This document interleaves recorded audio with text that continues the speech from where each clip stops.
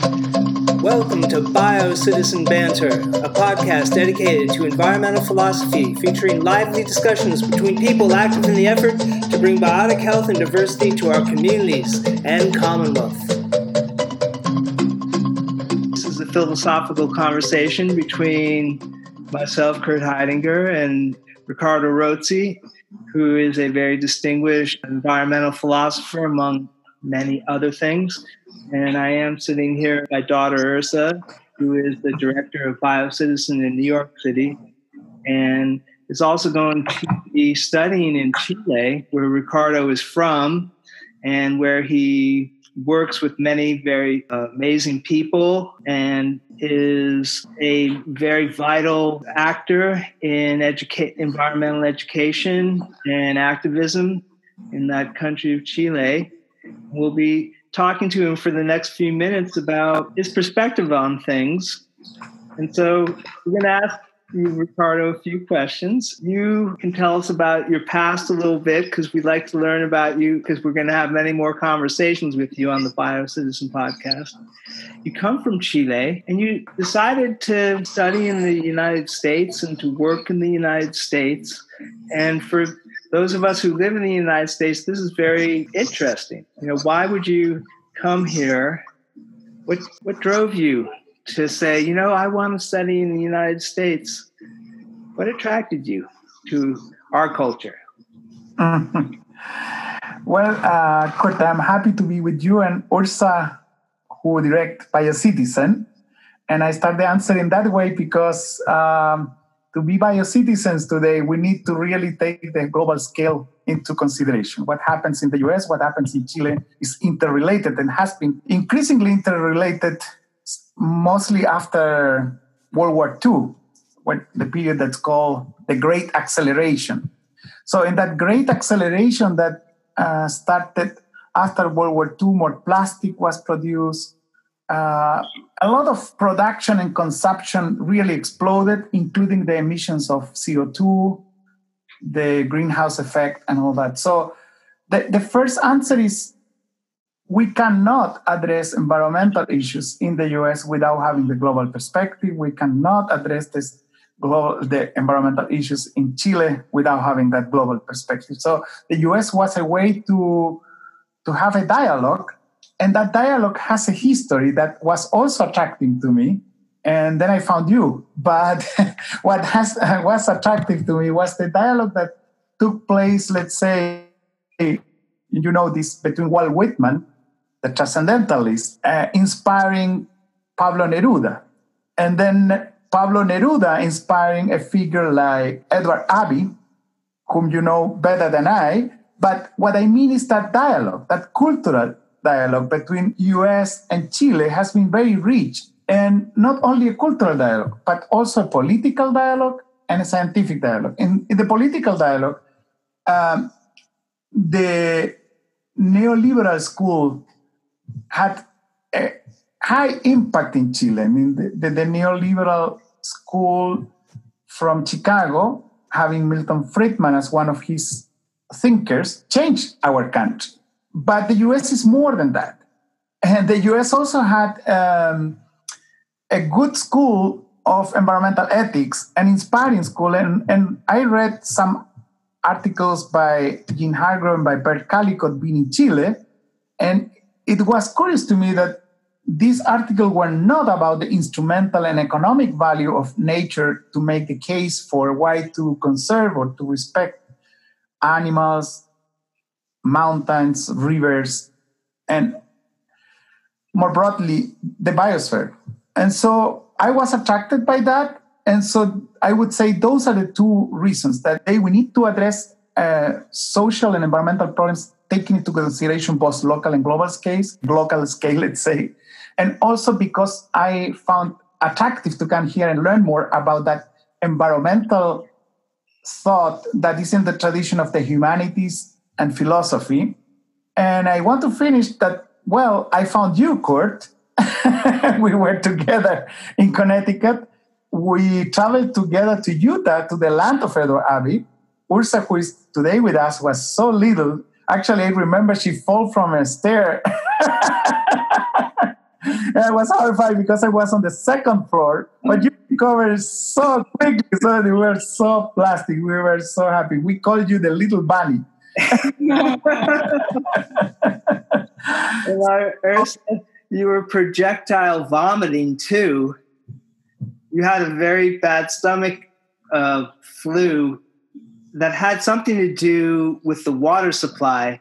And at the very last moment, Ricardo, you started throwing up right when we were leaving. We had to go to the Well, that's all got sick. That brings us together again with that topic of the environment. I mean, if the environment is healthy, we are healthy. If the environment is not healthy, we are not healthy. And that was our experience in Utah, which we had good moments, but also some moments that were kind of difficult. Well, that was a very thoughtful answer, as I expected it would be. I'm going to ask a question for us North Americans who don't know much about Chile. For us, it's a distant and exotic land. And if you had to tell North Americans like us, what makes Chile and Chileans unique? What are some of the things that would come to mind that seem to you to be characteristically Chilean?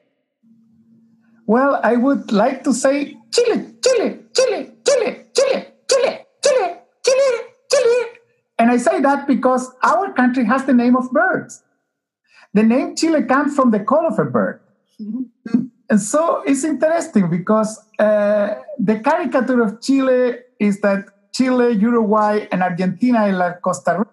Costa Rica is called the Switzerland of the Central America, and we're called the Italy, the little Italy of South and South America. So kind of a European area of South America that contrasts with Peru, Bolivia, and further north, where you have more and kind of on the surface an indigenous presence and a more kind of syncretic Creole presence. Our country is kind of very European, but still the name, Chile, Chile, reminds us that it's syncretic. And I'm very happy that we have the name of a bird for naming our country.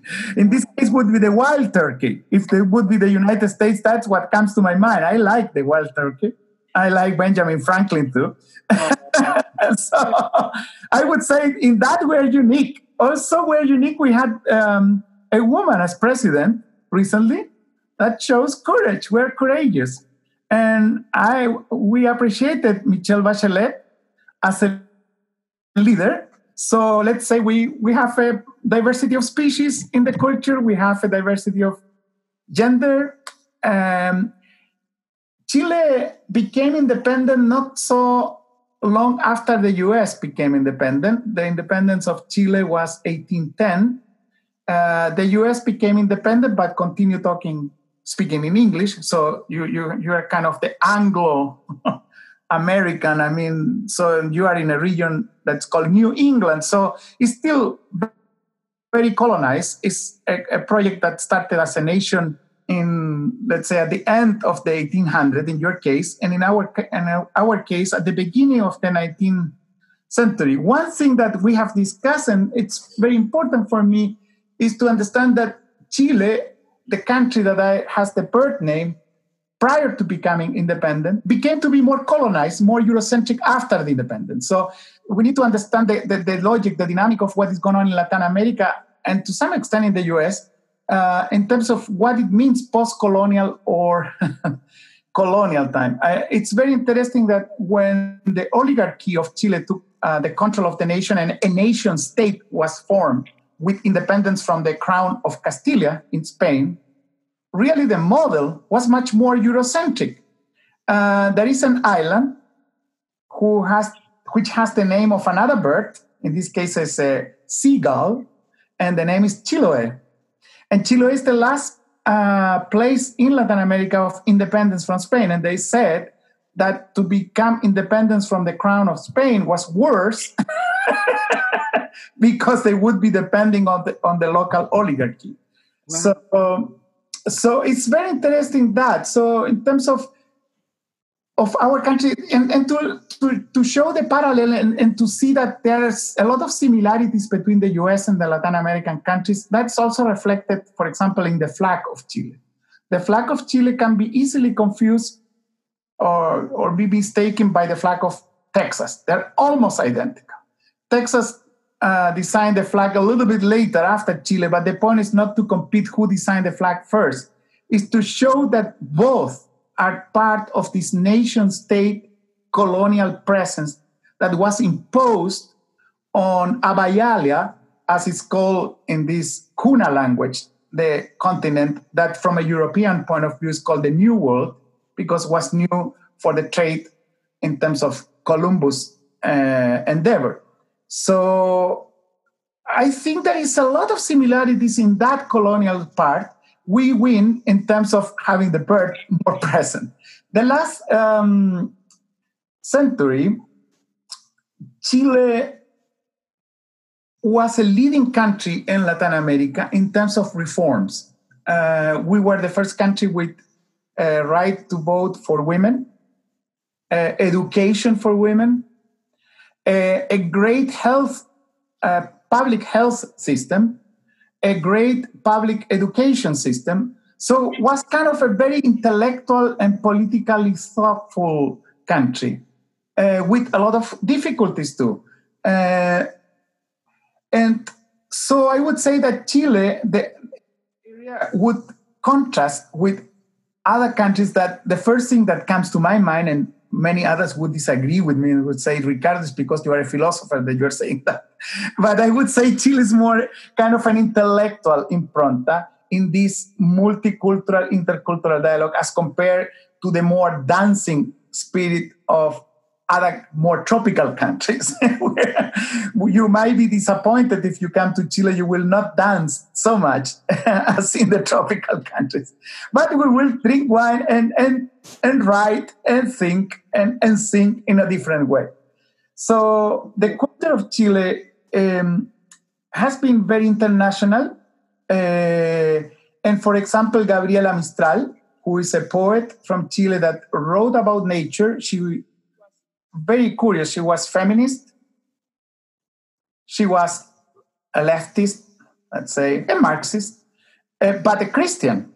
And she was single all life long. So the more conservative people always criticize her as she was kind of frustrated with her life because she was single. So a little bit like Rachel Carson suffered here in the US, a little bit later, because Rachel Carson suffered this mostly at the end of the 50s and the 60s, at the beginning of before she passed away. Gabriela Mistral had a lot of pressure inside the country, and she received a call from Mexico to do the reform of education in Mexico. And she brought there, and really she flourished there too, bringing these rural schools and talk about the local culture. And facilitate people, enhance the knowledge that is already with the people in a poetic way, in a way that gives identity. So what I want to say is this, until now I have mentioned the birds as the most important thing at the beginning for the name of the country. The second, the parallel stories that the US and Chile have. And third, this cultural aspect that Chile has. And it's a cultural aspect in Chile, but in all Latin America. And I would like to finish coming back to nature. Chile is so long along the Pacific coast that it's remarkable. I mean, I cannot think about Chile, and in this regard, I would agree with many. That's amazing. We have the driest desert in the world. Then we have a Mediterranean zone area that's very similar to California, with the coastal cordillera, the Andean range, like the Sierra and coastal range there.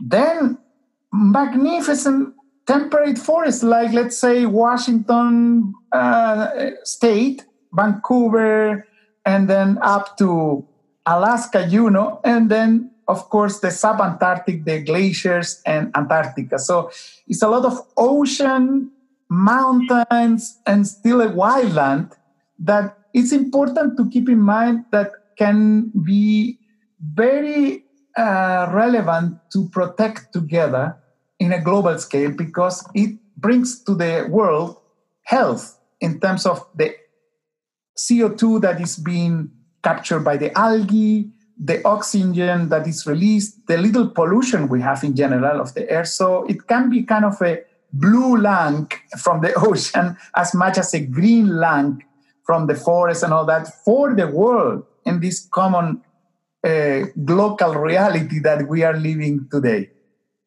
Wow.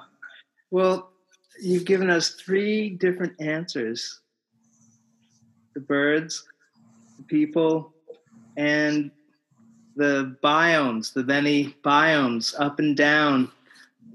You have a shoestring of a national border. The Andes rise to the east, to the west. And so you go from the Atacama, as you say, all the way to Cape Horn.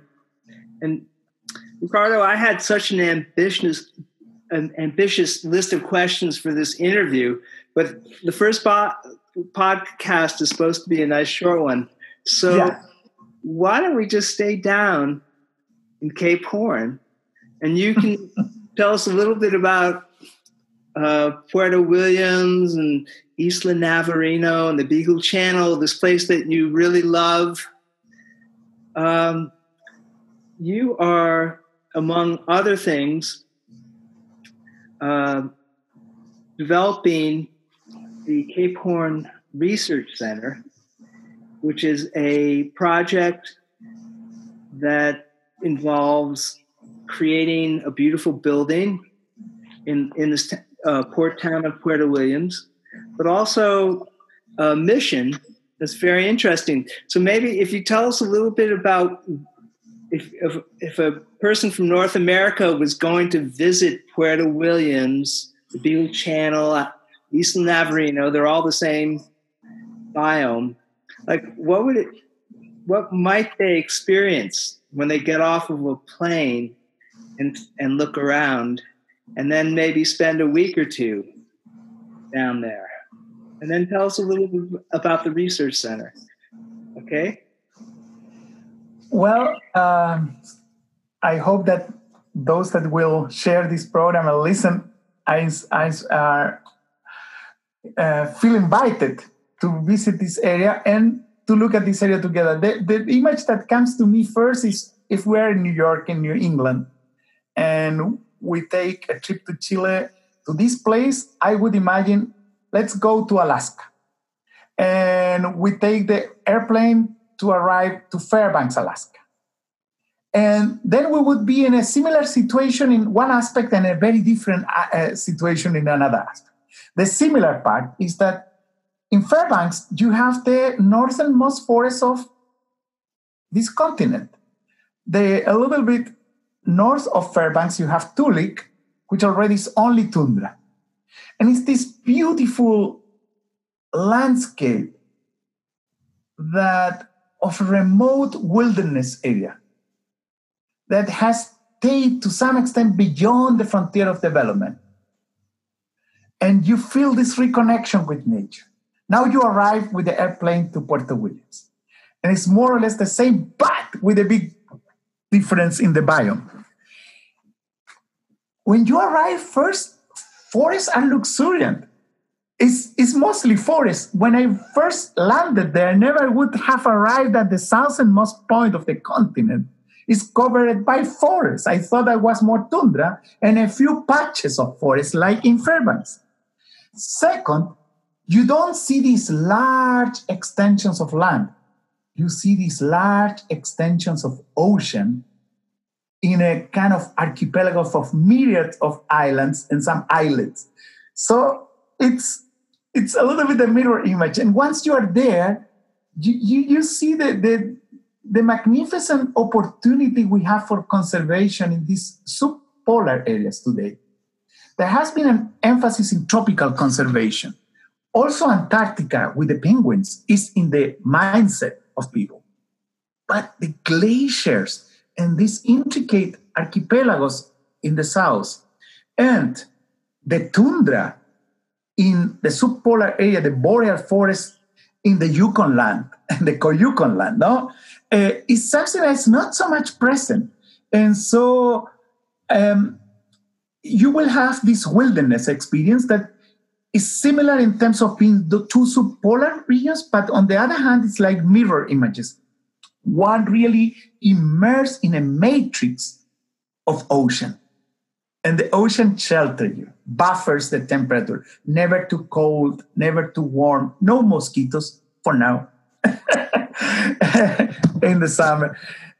Never so freezing as in Alaska. So it's different. And I cannot tell this, and then you interrupt me, please, without referring back to how one of the greatest thinkers and most influential thinkers got his inspiration in this land, who is Charles Darwin. And you, Kurt, have been part of an adventure that BioCitizen and our endeavor in Cape Horn are kind of sister organizations, because we started to criticize Charles Darwin for some of his ideas, but then we admire his abilities to observe, to write, and communicate a defamiliarizing experience he had that helped him to come up with his notion of evolution that implies a kinship relationship that we're evolutionary relatives of other mammals, even of the birds, having the dinosaurs we know today as ancestors. And then we go a little bit farther back in time, and I was learning last year a new discovery that shows that conscience, the capacity of the conscience, that conscious thinking started in the Cambrian period, 500 million years ago, in the clades of invertebrates. So we can think about how these mollusks, these fishes, these dolphins, and we, humans, today, are thinking a consciousness that is kind of a consciousness of the planet. And so it's inspiring. I only can say that it's inspiring. There's a lot to be discovered. And Charles Darwin could be a guide, and also could be a motivation for us to bring the message farther. And this is the dialogue that BioCitizen is having with our initiative in Cape Horn. So that has been the story, and you and I created a course that is called Tracing Darwin's Path, that is a field environmental philosophy course, and we call it field environmental philosophy because it's not only the biology, it's also thinking through and giving something back as responsibility to conserve this treasure. And so I would say Tracing Darwin's Path, this field course that takes place every winter break in the case of the US, which is our summer break, in Chile, has been an inspiration. We have taught it for over 20 years, no, less than 20 years, but 20 iterations. Some years we have taught it twice. And it's not so different from what you are doing with BioCitizen here, but it's different in terms of the setting, that defamiliarizing experience. Defamiliarization. Ricardo, we will talk about this soon, but tell us a little bit about the Cape Horn Research Center, because this is a scientific and cultural center. It's a foundation. It's a meeting place. It's been a dream of yours since I first met you, over 20 years ago. And so tell us about what you're trying to create in this small little port town of Puerto Williams at the southernmost end of the planet. Yes. Well, yes, to create an institutional platform, a school that allows this to continue and to be consolidated, we have thought together with your court, with also the vision and skills of the architects of INEAD architects, particularly Kevin McClurkin, Richard Olcott, and in dialogue with Chilean architects like Alfonso Barruilé, Andrés Weil, and others that have been part of this, particularly Christian Ostertag later, there has been a vision to have a school in a very particular place of the world. Chile leads today astronomic observations. About 60% of all the astronomical observations that are done worldwide are done out from Atacama Desert in northern Chile.